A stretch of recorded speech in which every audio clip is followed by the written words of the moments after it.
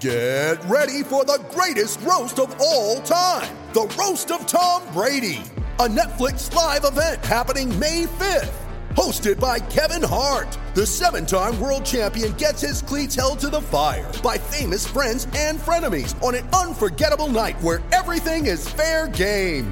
Tune in on May 5th at 5 p.m. Pacific time for the Roast of Tom Brady, live only on Netflix. All right, folks. Welcome back to the latest Mountain Wire Football Podcast. We're here at Matt Kennerly, Week 0 preview. Finally. How awesome is that? How awesome is that? We get to finally talk about some actual college football. I really love it. Games are here. We are MWWire.com. That's our website. We're rolling out lots of podcasts this week. Recently, we had a Boise State preview, which was our final team preview. We did our mega preview, which, man, I feel that's kind of misleading to say it's a mega preview when it's really just like 65 minutes. It is good enough. And for those few complaints I saw you replied nicely. Go check out the prior podcast if you didn't get enough of your tea. Yeah, pro tip, if there was something in the mega preview we didn't talk about and you were wondering why we didn't talk about it, there's a pretty good chance we talked about it on the individual team podcasts. So unless you're a Hawaii fan, you've still got another week to go back and listen to those and get up to speed on everything from the offseason. Yeah, just go through that, like the quarterback situation at Fresno. That's why we brought up the running back, Jordan Mims, and the other guys getting dinged up, so Gene Holkett coming to offense. So that's kind of what we did there. So we made our predictions, which will be up on the website soon. I've had a few life gets in the way, as we like to say here. More important things than little podcasts and writing on the website. But it'll be there. Predictions, picks. Today, here's what we're doing. We're going to talk about some new stuff that happened, even from our big show the other day. We'll do our Arizona-Hawaii preview later in the show, but the most interesting I thought, you sent me all stuff today, Matt, because I was busy doing stuff. So one of the best things I thought you sent me, that's a pretty big deal, UNLV, emphasizing a run-pass option more this season with, probably Armani Rogers, arguably, top 3 most important players on any given team? I think I would agree with that sentiment, yeah. Would you say he's higher, number 1? He's definitely in the mix for that number 1 spot. Yeah, we had talked about it before last year. When he went down, the production just dove like an anchor. Sounded like an anchor, I guess. But you look through this, you got it's Tony Sanchez talking about Armani Rogers. It's not just him, obviously. They have good running backs there with Charles Williams. But doing this type of offense is just going to make everybody knows what run pass option is, right, Matt? Do we need to really explain that? I don't think so. We have a pretty smart audience, I think. Thank you. Appreciate it. If you don't know, run pass option is in the title. With Armani Rogers' legs being what they are, it's a thing. Doing it more, I think, is the right move because his throwing ability is okay. Actually, not even okay. He's not even a 50% career completion percentage guy, but this could help that improve because if he moves the pocket side to side, like a delayed or extended delayed handoff, or how they kind of go slow, I'm going to hand it off to go to the outside of the tackle and tight end and may keep it. That could help open other players up and get that percentage to, say, 55% for his career by the end of the season, which would be a 6 percentage jump in 1 year is a pretty big deal overall in his third-year play. Yeah, and I think that we've seen enough evidence from his, couple of years as the starting quarterback where in the past, when they want to throw the ball down the field, his ability to do so has been kind of hit or miss. And to just to be more specific about the article that Mark Anderson of the Las Vegas Review-Journal wrote, in last year's playbook, the RPOs were about 15% of the playbook. This year, it's about a third. And I think it's a smart move just because, especially when you consider not only Rodgers, but most of the weapons that he has at his disposal in the receiving game this year. Taylor Collins is a speed guy, a real shifty guy. When you create those opportunities and freeze defenders, it creates easier completions for Rodgers. He's not going to have to throw the ball down the field with maybe a play action pass or something like that. Between Mekhi Stevenson, other guys who are probably going to be in that wide receiver rotation, all of those guys can, create plays in space. And so if they're able to connect on those particular types of plays, I think it's a step in the right direction for an offense that, as we talked about in previous podcasts, they're going to be run heavy. They're always probably going to lead with the run, but they have to have some kind of presence in the passing game. And I think this is definitely probably the most ideal way for the offense as constructed now to do it. Yeah, and we saw how Tony Collins played last year. If this opens him up even more, like the receiving group in the conference is pretty deep. Like from Colorado State, Hawaii, Boise State will have a guy or two step up, of course. Utah State probably will. So Collins could be one of those top 5 receivers in the league, and that could push him up even higher if he gets open. He goes up 5% or something like that, just because there's a delayed handoff and a pullback by Rodgers. He throws it down. Yeah. And so I like this move like immensely if they're going to get Rodgers and UNLV to a, who knows, they'll get to a bowl game, but just help them be better overall when they play like the teams have on the schedule. And then one other big news, they got a running back cleared to play. How do you say this? Is it Biagio Ali Walsh? Yes. You don't sound confident in that. No, I'm pretty sure that's how it is. Yeah. He's what's pretty cool about him? Muhammad Ali's grandson. That is pretty cool. I did not know that. Also, I just saw it right now. Side note, question for you: have you seen those new Louisville uniforms? I have not. So, okay, you may not. Okay, maybe Google what I'm talking with you because it brings up Muhammad Ali because he's from the area. They made uniforms that were inspired by Muhammad Ali. But if you look at them, clearly no disrespect meant to one of the greatest athletes of all time, ever. The uniforms don't really scream Muhammad Ali to me. It seems like the pose. It's like a white uniform, and they're trying to kind of mimic this tech style of his robe he wore. But I'm like, it looks nice, it looks clean, but I'm not sure it really goes from Muhammad Ali look, except for people like standing in a boxing pose. Seems fine. But doesn't really stand out. Yeah, I mean, like comparing to him, like okay, it seems fine. Like okay, but so being a grandson of Ali, he's probably athletic at some level. He was at Cal last year, transferred in, so he may not play a lot because you had Williams obviously number 1, McGayer number 2, Chad McGayer there. So having more depth for a team, like look happened last year, Rodgers goes down. Having more depth in teams as a conference is huge. So he may not play a lot, but just something to look for.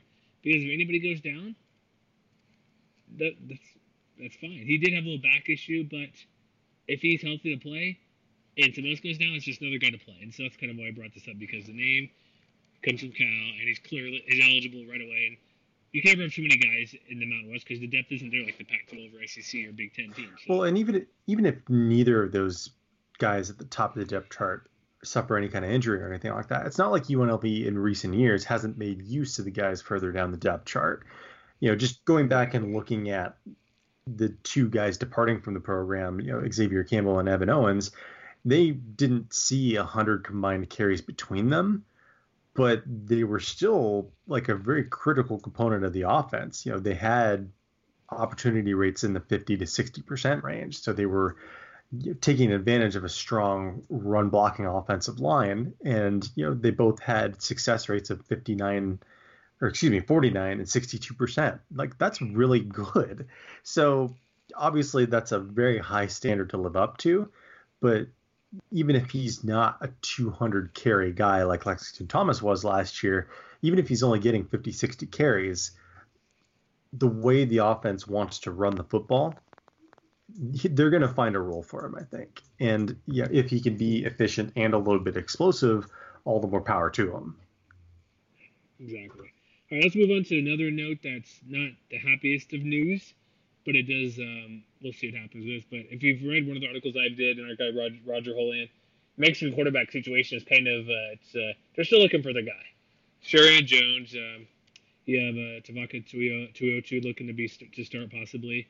His grandfather has been ill. Looks like as of today recording, he passed away, which is sad, but depending how, I don't know what his health issue was, but sometimes that's a better thing. If they're not healthy, if they're in pain, moving on, it's probably a better thing for them and everybody else to move forward. So with that, I don't know, for on the field stuff, who knows? He'll be back in New Mexico outside the funeral he's going to attend, but just say hi, be nice to him.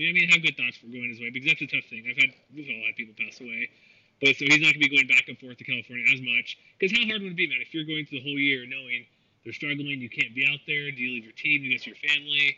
It's kind of a tough thing. So at least with this, he can kind of move forward, and whether he plays or not, or starts or not, he can kind of get back and not have to worry about back of his head. Are they gonna like pass away during a game or something? Or sometime I can't be there, and he was able to go out there, which is a good thing to do. No, and I mean, and we've seen how other players have approached similar kinds of situations as recently as this offseason. If you recall, McLean Mannix at Nevada, because his mom had an illness of some kind, if I remember correctly, and so he eventually just transferred from Nevada out to Texas Tech so we could be there. And obviously the situation developed in a different way, which is obviously the most unfortunate result that you could have. But yeah, it's I'm not really sure what to say, because in this particular instance, the on-field ramifications just don't really seem important right now. No, all it really means, like I said, it's like he can kind of focus on what he wants to focus on. But it's just that news, because that's why, if you haven't heard, that's why he's been missing a bunch of fall camp at the moment, going out to California, I think twice at least. And so let's wish him luck, and hopefully it's just do your thing and just kind of try to get through it. It's not an easy situation. Yeah. I guess we got to do a hard transfer here, because maybe we should save that for the end, Matt. I don't know. That wasn't the best move made on my part. But let's go to some more football stuff that's not sad. Let's go to Wyoming. Should we go to Laramie? Well, shoot, that could be a sad thing as well, but we're okay with that. We're moving on. They have how many spots in the offensive line are available for them? Is it 2, 3? Because they had their depth chart they released last week. According to Davis Potter, it's down to 1. One, okay. So it's going to be, looks like sophomore Patrick Arnold or Eric Abujay. I'll go with Abujay. And so how big? Oh, sorry. I was going to say the bright side with both of those guys is both Abujay and Arnold did see starting time last year. If I remember correctly, they both started 4 games exactly. And, they both bring a lot of size. And so, it might be the kind of thing where regardless whoever wins that job, we kind of know what Wyoming wants to do. Like we just talked about with UNLV, they're going to lead by running the football. And I think that both of those guys showed last year that they could definitely have a hand in doing that. So I'm not sure if it's the kind of thing that's ultimately going to move the needle one way or the other. It's just one of those things where maybe one of those guys is going to end up seeing more of a share of the playing time, and whoever doesn't win that starting job is just going to be kind of a rotation guy, where it's not like he's not going to see any playing time whatsoever.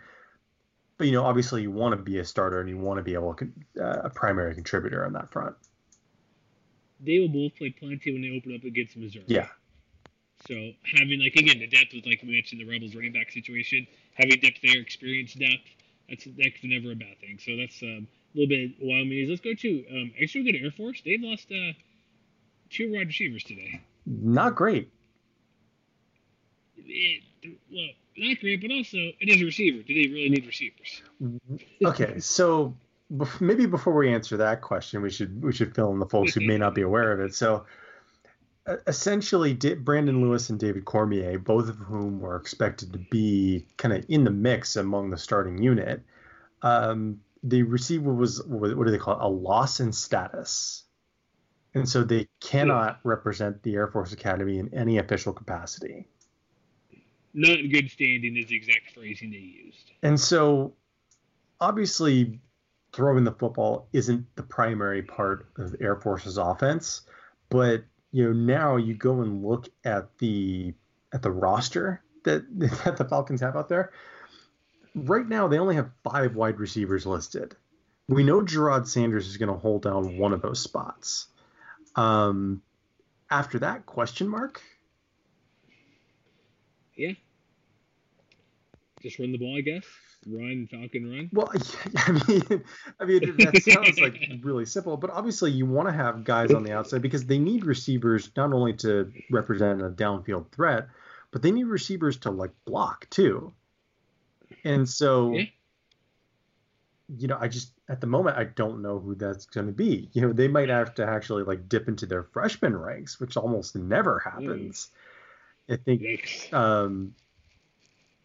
Ben Peterson, Ben Waters, both of those guys are juniors and seniors, but Brent Brigham and the Colorado Springs Gazette also threw Dane Kinnaman out there, as a young guy who could potentially break into that rotation. So it's not like they don't have guys who could potentially step into those roles, but obviously, that's a unit where it wasn't exactly full of depth to begin with.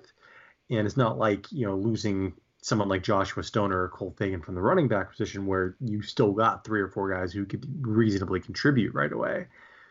That's going to be a big question mark. And so, for me, what I'm most interested in is considering what we just talked about in our mega preview.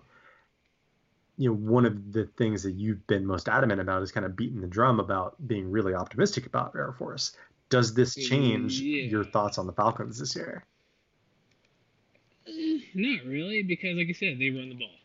It is a good thing to have a wide receiver group 1 or 2 to be that, because they always typically have like that one guy who can go down the field and average like 20 yards a catch, like Marcus Bennett last year led the conference in just over 19 yards per catch, only 2 a game, 3 touchdowns. They always have a deep guy who'll get 20, maybe 15 to 25 catches. It is a concern because they may not have that guy on the roster. It may take a while to get that guy. Mm-hmm. So I am slipping a little bit on where I think they'd be overall. But again, if Fagan, these 2 guys out, it's not looking good for my bold prediction of them winning the conference. Again, stress, bold. Yep. People say, oh, he predicted the Falcons. No. Bold prediction. That's not my actual prediction. The upside is that it makes that bold prediction even bolder. Heck yeah. What do I get out of that now? Just saying, what if I'm right? That's true. But it is concerning because anytime you lose players, and like you said, if they go to a true freshman at the academy, remember, they don't redshirt. They may play on that JV squad, but we'll see. I think the defense is going to take a step forward for them, but offense, I think, will be okay without it, but there'll be times where it's missed, where they don't get that deep threat that they desperately may need on a certain play. Yeah. All right, so what else? Should we go to San Diego State's defense? That's the next little bit tidbit of news here. Yeah. So I guess the update's in their secondary. Is that correct? Where there's trying to figure things out back there. It looks like, at least according to Aaron Tolentino of the Daily Aztec, that they did figure it out.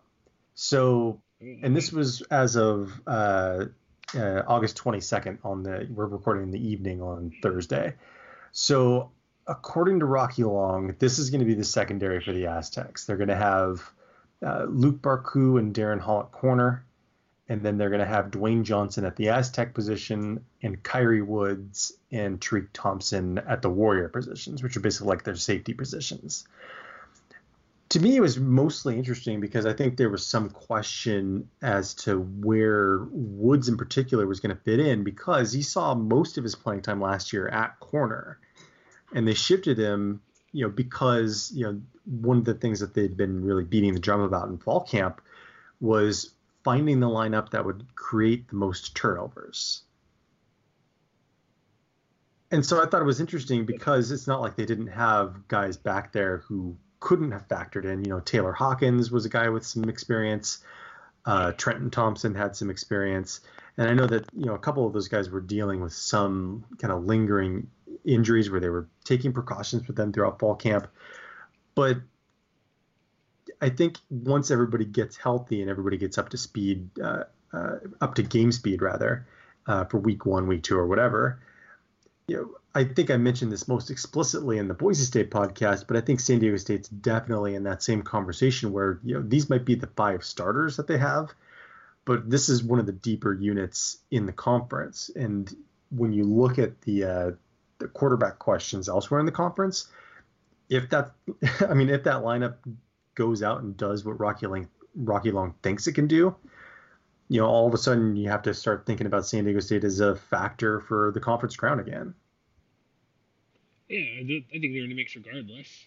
And also just trust in Rocky, right, with the defense. Yeah, exactly. There's no reason to say, oh, he made the wrong choice here, but especially with Tariq Thompson back there, they're going to be fine. It's just glad they solidified what it is. Also, one quick note that's not there, Boise State is still not named a quarterback yet. So, there's that. That's true. Just saying, people want to know that, I guess. I did take a quick look to see if there could be a hint at who the team captains are. Not a quarterback. Nope. Just because you never know. You got John Mulkin, offensive lineman, Keiko and Nahoe in safety, and then David Moa. Those are the captains. But I had to give the obligatory, who's the quarterback? So we're still down to Boise, Air Force, and New Mexico not making a pick, right? Yeah. Okay.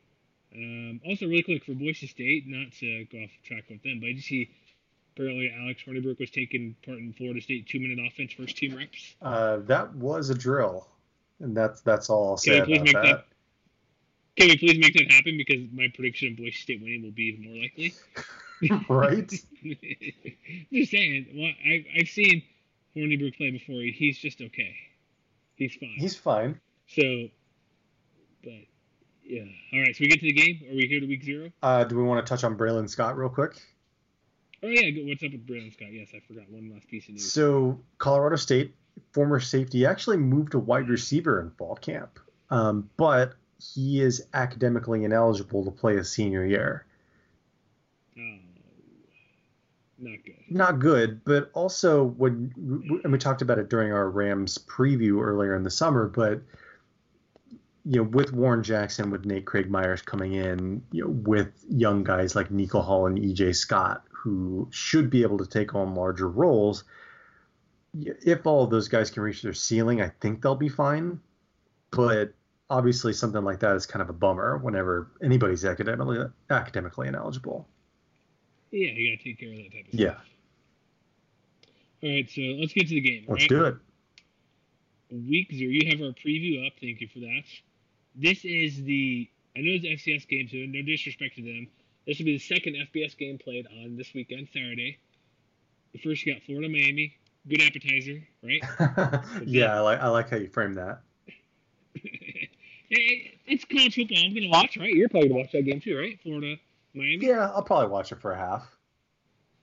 Until the Hawaii game starts, which is one of the few CBS Sports Network, the only CBS Sports Network game that's at Hawaii, I believe, this year, because the rest of the games are on Facebook and in the mainland, so we get a good night. We, as did last week, round of applause for that, right? Babe, yeah. 7:30 Pacific, 10:30 on the East Coast, so we'll be hanging out on Twitter with everybody else who's hanging out in Chicago, LA, New York, wherever Midwestern town that all commemorates on Twitter. Remember, MWCY to check us out there. We'll be snarky and having fun, maybe posting some videos of the game. It'll be on our website as well. So, that's the Facebook games. CBSSports.com, Fubo TV free trial. This game, playing Arizona, the odds, Matt. Are the Wildcats really 11 points better than Hawaii? Honestly, when I saw that line, it looked about right to me. Why? Arizona's not a bad team. I know they're not a bad team. Kevin Sumlin, year 2. Cole Tate was getting Heisman buzz this time last year. He didn't play all of last year, didn't play great, got benched, but he has potential to be he's had potential to make Arizona a Pac-12 spoiler. Mm-hmm. I think it's possibly. However, I've also seen Arizona play defense, so that doesn't really help them out either. It's going to be my prediction really quick, kind of early prediction as we get through it. There's going to be a lot of points in this game. Well, let's see. Let me see if I can find the over-under real quick. I think it's, at the moment, according to OddsShark, it is 74. Wow. That's a lot. So if it's 11 point... Yeah, so 74 would be... it's 11-point game. What's that? 40 to 29? Somewhere in that range? 43-31? Yeah. Can we lock that in? Wouldn't that be nice? Yeah. So that proves my point. It shows my point a little bit. Defense is bad for Arizona. However, so is Hawaii's defense. They lost Jalil Tavani to the Lions second-round pick. They don't have a ton coming back, as we talked about before. They have a few guys here and there they're excited about, but the defense was well below average all of last year. That's what I mentioned earlier in our previews. If they can be close to the middle of the pack, that could help them to be really good this year. Mm-hmm. But so where should we start with Arizona? Do you have any thoughts on the Wildcats that we should actually go in a good order here and not just bounce around to everything we want to talk about? Well, to me, the first big thing that I watch for in this game is how well Hawaii's front four is going to match up with Arizona's offensive line. Because, between Tate and J.J. Taylor, they ran the ball just about more than anybody in the Pac-12 last year. And when you look at the offensive line in particular, they do have some very good pieces up front. In particular, they've got a left tackle in Donovan Leahy, who he's only a sophomore, but he was one of the better freshmen in the Pac-12 period at any position last year. But looking at the unit as a whole, they've got 3 sophomores slated to be on that line. Leahy, Robert Congo on the left side, and then at right tackle, either Edgar Barola or Peyton Fears. So when you know that you have a team that wants to run the ball, and for the most part did it fairly well last year, like they were, they did create enough holes where J.J. Taylor was a 1,400-yard runner. And between him and Gary Brightwell, they averaged about 5.5, nearly 6 yards per carry last year. You start there and you think, okay, so we know Hawaii is bringing a lot of experience back, but I think especially on the defensive line, we knew Kamana Padelo could be a disruptive force, but he's going to have to be a disruptive force, again. And I think maybe more importantly, he's going to have to find some help up front. And so I look at particular, the guys on the interior, Blessman Ta'ala, Kendall Hune, because if Arizona wants to line up and just run the ball down Hawaii's throat, you think about a way to keep the offense off the field is just, run the ball, chew clock. And Arizona has the assets to do that. So figuring out how to slow down Taylor, how to get him off the field is probably going to be priority number one, because in last year's games when Arizona won, he averaged nearly 7 yards a carry. It was 6.8 yards per carry. In the 7 games that they lost, though, he averaged just 4.6, which is okay. But clearly it demonstrates that he is the focal point of what the Wildcats want to do. So if Hawaii can slow him down, I think everything follows from that. Can we point out really quick, he had 3 games where he had rushed for 27 or more times to get those amount of yards. 284 versus Oregon, 212 versus Oregon State, 212 versus Oregon, Colorado 192. But that 192, 40 carries, only a 4.80 average. So while your point stands clearly, it took him, I don't know, it just seems like he was more up than down because he had over a game of 10.5 yards per carry, games of 3, 4. He was all over the board. He wasn't a consistent back, I would say. Good, but week to week, look at his numbers at Houston. I was going to mention the FCS game. That doesn't matter. But 27 versus Oregon State, 284. Next week, SC, 18 for 50, 15 for 73, 19 for 154. He kind of peaked later in the year because 4 of his last 5 had over 100 yards. That's good. He just wasn't, for the first bit, wasn't extremely consistent. I expect it to change. That's something to look out for Hawaii can be disruptive a little bit. But also, Khalil Tate's not injured. He's going to be fine. That was the issue with him last year being hurt. So if you have Taylor and Tate good to go, which they should this week 0 game, the Hawaii defense is going to have to, if they're going to get a win, they need somebody they're going to give up points. I don't want to say come out and give up only 14 points. They're going to need to make a stop or 2 or make some sort of big turnover in the game. That's why the over-under is so high. Defense isn't very good. They're going to need to come up with some sort of play like that. But with the way they run the ball, Tate and Taylor, it's going to be tough to stop. But he's got to do something out there. Where, the defensive line needs more pressure. They have some guys, like you mentioned, they have guys coming back who are reasonably okay.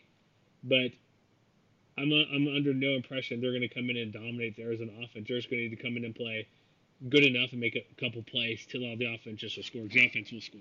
I mean, I think if they can force them into more obvious passing situations, obviously Hawaii didn't possess a great secondary last year, but when you look at the difference between what Arizona did just passing in general versus passing downs, at least by S&P Plus, the performance was a little closer to average overall on those more obvious passing downs. And I think a lot of that is going to start by winning on early downs, especially if they want to run on early downs, because last year, even despite Padelo, Hawaii wasn't necessarily great at creating tackles for loss. They were only 102nd nationally on stuff rate, whereas the Wildcats on offense were pretty much a top 25 team by that same metric. And in those, more short yardage situations, power rushing situations, they were 32nd by that measure as well. So I think if Hawaii can win those early downs when Arizona wants to run the ball, especially if Arizona strikes first and gets a lead, I think that's the kind of situation where they're going to double down on just feeding Taylor and, maybe creating opportunities for Tate to roll out and, be a factor on the ground game as well, because he only had 60 carries last year after you adjust for sacks, but he also averaged 5.7 yards per carry. So even if he's not kind of the all-American caliber quarterback we might have thought he'd be 2 years ago, he's still very good in his own right. And so that's something that Hawaii is going to have to prepare for and definitely take advantage of, because I think if they can force him to throw, he was okay last year. He did have 26 touchdowns and he did only have 8 interceptions, but he only completed 56% of his passes too. And I think that's something that if you're a Hawaii fan, that's what you look forward to. He's basically a souped-up version of Armani Rogers. Sort of, yeah. When you look at how he can run it a little bit. But the passing numbers aren't great. So before we switch sides to the different side of the ball here, for the Hawaii defense to keep this game close, or not close, but to give the offense a chance to win, what's like the most points they can give up to stay in this game on defense? 30.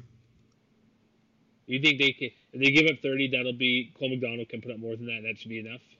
I think so, because I'm assuming that if Arizona puts up 30, it's because they're stringing together at least a few drives that take up a lot of clock. And I mean, I think that and we'll talk about it more in a minute, I'm sure, that Hawaii definitely has that quick strike capability. But I'm not sure that's the kind of thing you want to lean on again and again. I think that you want to have a defense that can make stops. Yeah.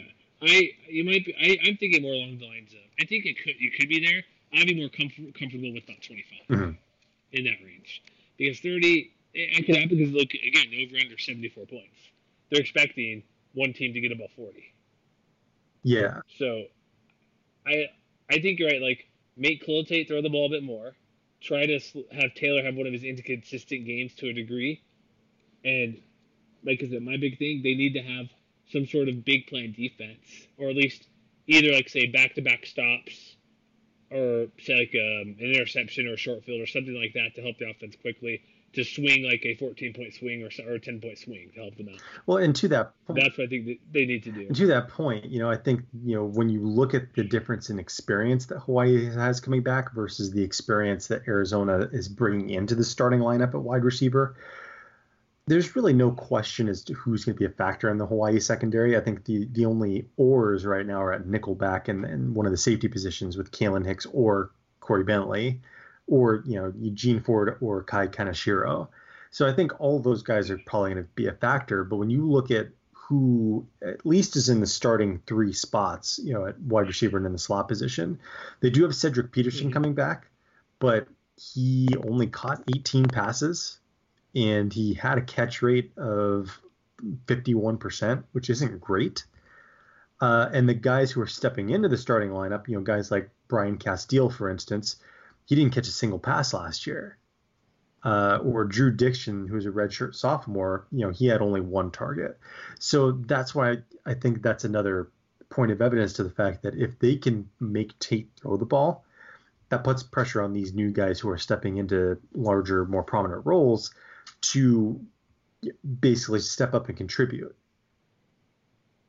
Yeah, I'm right with you there as well. Let's switch sides real quick. Ready to go to the offense versus defense? Yeah. Hawaii. I am a big fan of Cole McDonald, as people should know. You should be as well if you're not. I was going to say, aren't we all? If you're a college football fan, you should like Cole McDonald. Right? Yes. So last year was injured a bit. His first half of the year was amazing. Second half, not so much due to injuries and just mostly injuries and not able to run as well as he wanted. Here's a couple of numbers. I'm looking over at, we did a Q&A with AZ Desert Swarm. It'll be up soon. They did the same for us. Here's a couple of things I noticed here which goes along with Nick Rolovich wanting to be aggressive. Mm-hmm. So Arizona allowed opponents to convert 41% on third downs last year. That's basically lower middle of the pack, 81st in the country. Problem was on all those times they had those third down percentage not completed. They had more overwhelming majority 3rd and 7s or longer, which could be a couple of things. And so that could be their defense is very good, clearly. And that 3rd and 7 means teams were able to get a big plays. So it's not like it was all 3rd and 1s, 3rd and 2s, which are easy to convert. 34 of those were 3rd and long. And you have the number you put, what is the, from Football Outsiders, with the, what's it called, where it's like you need X, you know what I'm talking about, like you need X amount of yards for success rate, is that what it is? Success rate, yeah. Yeah, success rate. So that's because 3rd and 7 is considered a long shot success rate, essentially. If you're good at that offense, you're really, really good. But what is it, like 3rd and 3 essentially to be successful? Is that the numbers at? Well, on 3rd downs, it's essentially you get 100% of the yards you need. Yeah, and so if you're getting 3rd and 7 getting beat, that's not good. That's what I'm getting at there as I stumble through that analogy. Well, and to that point, Hawaii's 3rd down success rate last year was just 30.2%. That was 128th nationally. Out of 130. And some of that was offset by the fact that they were willing to be aggressive and go for it on 4th downs too. And it's, this is something I think we brought up on the Hawaii preview, but it's worth mentioning again. They completed 58% of their 4th down attempts, which is fairly significant. And I'm not sure if that's the kind of thing that's one of what you would call a sticky statistic or not. I think the aggressiveness is definitely not going to be dialed down, especially if Hawaii has a chance to either go for the jugular or just needs to move the chains to kind of keep things going to try to stay within striking distance or something like that. So, you see the disparity between something like their 3rd down success rate and the fact that overall on passing downs, they were still 43rd overall in the country, which is a lot better. But you really can't ignore the fact that for most of last year, they were putting themselves in a lot of less than ideal situations. Their percentage of 3rd and longs which is basically just 3rd and 7 or more, was over half their 3rd down attempts. And that was in the triple digits nationally. So to me, it's not so much that the passing game's going to have to stay on schedule. I really look for the offense to try to lean at least a little bit on the running game, which to me, when you look at the depth chart for this game, to me it's telling that they have an or listed next to Dayton Peruta or Fred Hawley or Miles Reed. They're going to need one of those guys to contribute, whether it's in the short passes where they want to set up some screens or even just running between the tackles. One of those guys has to do something to make the running game look more like it did in the first half of last year, rather than the second half when it was more non-existent, because you don't want to keep putting Cole McDonald in situations where Arizona doesn't necessarily have like a world-beating front, but they do have some playmakers up there. Like they have Colin Schooler who could go in there. He had 20 tackles for loss last year. So they have playmakers up front. And so you can't put everything on McDonald to convert every single time.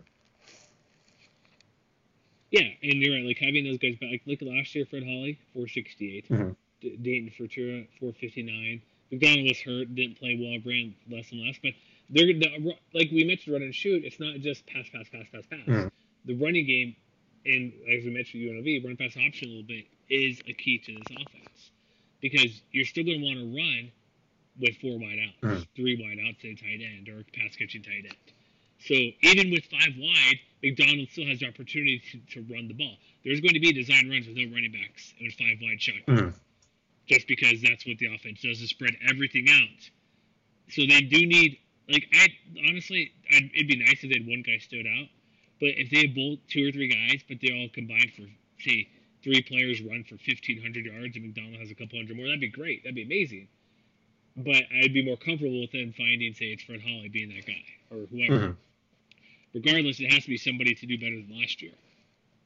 Yeah, and that's going to open up JoJo Ward, Cedric Byrd, who I predict, is this a bold prediction? Those 2 guys will combine for 170 receptions.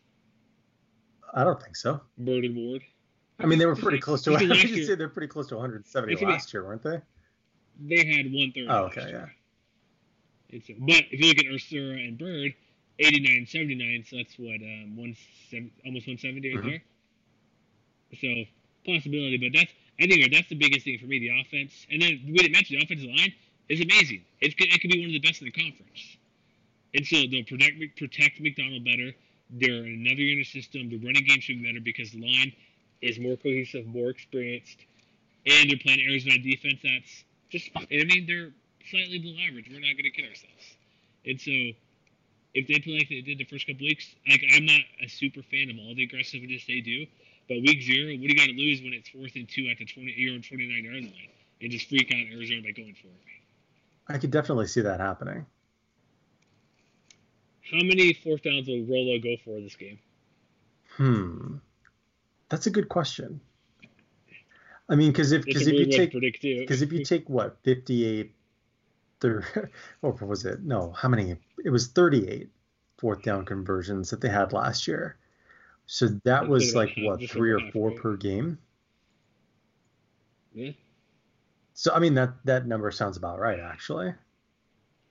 So a couple? I'd say 3 or 4. They'll go for it 3 or 4 times? I think so. Okay. What else do you think in the offense? Does that kind of explain? Because Arizona's defense, we mentioned, they're not very good. They're never going to see an offense like this in the Pac-12 all year. Mm-hmm. Like, the closest team, I don't think they play Oregon, but nobody passes like this team does. And so they've had all offseason to get used to it, or practice best they can. I still, like, going back to that almost the 11-point line, I still don't get why can you explain to me why Arizona is considered that much better? Is it just because when you look at Arizona's offense versus Hawaii's defense, that gap is wider than Hawaii's offense and Arizona's defense? I mean, in a word, yeah. Do you think that's true, though? Well, yeah, I do, actually. So, okay. I think the difference is better for Hawaii's offense. I think it could be. I think a lot of it is going to depend on the new guys that are stepping into the offense. Like, obviously, the focal points are going to be Bird and Ward, but I think there might be just as much pressure on Jared Smart and Jason Matthew-Sharsh, both of whom are in the starting lineup with those two guys. And we saw Sharsh a little bit last year, and he showed out when he had some playing time, but also the offensive line, too, isn't without some question. They do have Cole Laval listed in the starting lineup, but he, too, has an or next to his name with Taga Tuulima. So if he's 100%, I'm guessing they'll be fine. But if there's any kind of disruption in the continuity that the offense, that line had last year, again, Arizona doesn't have a great defensive front. Like, they were in the triple digits nationally in sack rate. But, that's the kind of thing that we saw go sideways every so often for the Warriors last year. So they need to be able to keep McDonald upright. And, those new guys need to contribute in the same way that we saw in the passing game last year. Okay. So should we do prediction time? Let's do it. You want to go first, or do I need to go first? I'll let you go first. Oh, thank you. Appreciate that. I will say, Kate, first off, 11-point line. Regardless of Hawaii wins or lose the game, they're going to cover that. I'm like 90%, 98% sure they will. Mm-hmm. And I don't think I'm crazy for saying that. Am I? I don't think so. Okay, so I think it's too many points. I am going to go with, I already predicted when I did my Q&A. I did it did I pick them overall? Do I need to go back to my thing real quick, my spreadsheet as I talk? I think Hawaii has a chance. There's so many games that picks we do. I honestly think Hawaii is going to win this game. I noticed on College Football News that you were the only person to pick Hawaii to win this game. Oh, I did? That's right. So I'm going with Hawaii to win. Like, is it that big of an upset for Hawaii to beat Arizona? Did they even go to the bowl game last year? Arizona? Yeah. They did not. Okay, so what's the deal? Why are they? Is it because it's a Pac-12 team? Well, I mean, what's the deal? Cool Tate's really good. The running back is good, but I just think it'll be a shootout. I mean, and anything can happen in the shootout. Well, I can't remember if we talked about this during the Hawaii podcast or not, but I think it is worth noting now. Arizona did lose 4 games by fewer than 8 points last year. Yeah. So, they lost by 5 to BYU. They lost by 1 to UCLA. They lost by 1 to Arizona State. So it's not like, and they lost by 4 to USC as well. So it's not like they were that far away from being a bowl eligible team. True. I get all that. I just like the offense more than I like the offense better for Hawaii. Like, remember back last year? I know there's games like Army and other matchups. They started off great. Like, the CSU game was interesting. But Arizona is like, they're going to be a team, like I mentioned earlier on, they could be somebody storming in the side of the Pac-12 South if Clote could get back to himself. But he wasn't himself last year. He wasn't very good. I like Kevin Sumlin as a coach. Like, there's reason to be optimistic about Arizona. Mm-hmm. But there's also reasons for Hawaii. Because Healthy McDonald, every single coach is back on this team. And with one of the best offensive lines around, they're going to push around Arizona front seven. That's just meh to me. They're just okay. And they're at home, which, whatever you think of that, it's a week 0, opening week for these teams. It's a far travel game to get from Tucson to Honolulu. But I just think, if you look at me, the two best players on the field, probably the two quarterbacks, right? Fair to say? I don't know. Who else you got? I would throw Schooler in that mix. I would throw Taylor in that mix. Okay.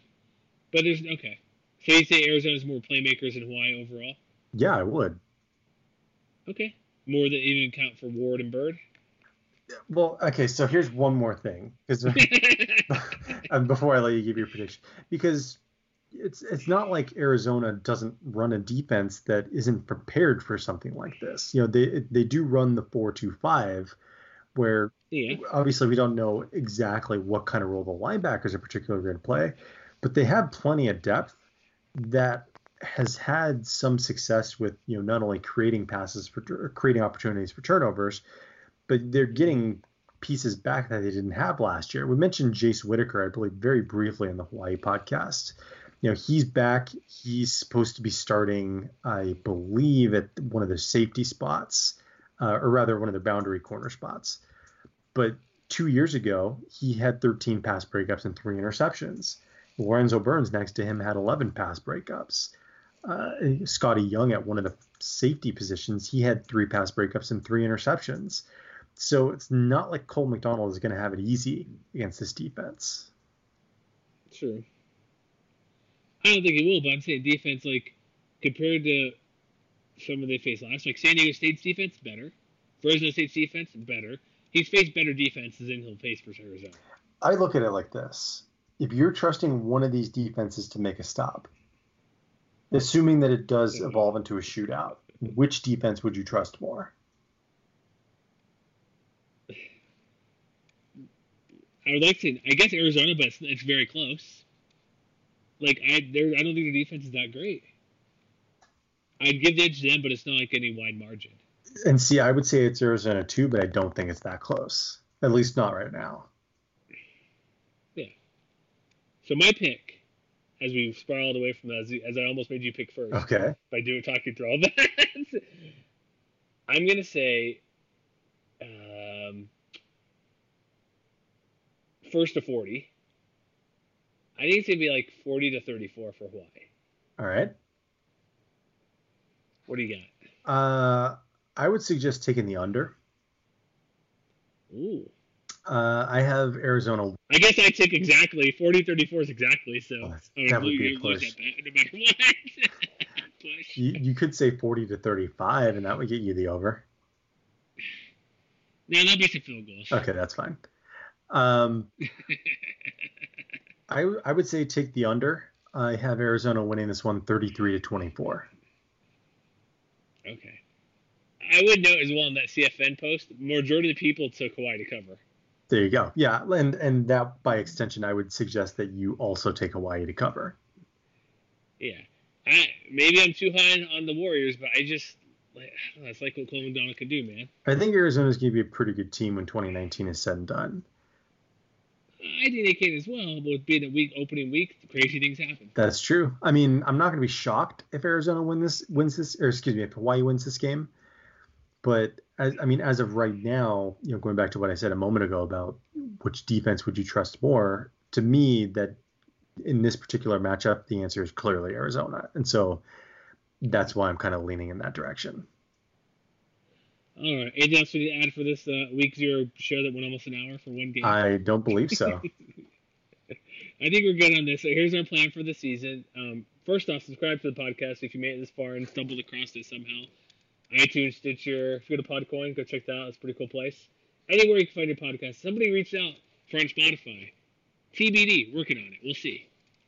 They do know we don't have any royalty music in the show, so cause we don't play music. We just get right to it. We don't need a fancy theme song, Matt. Where we just jump right into it. Mm-hmm.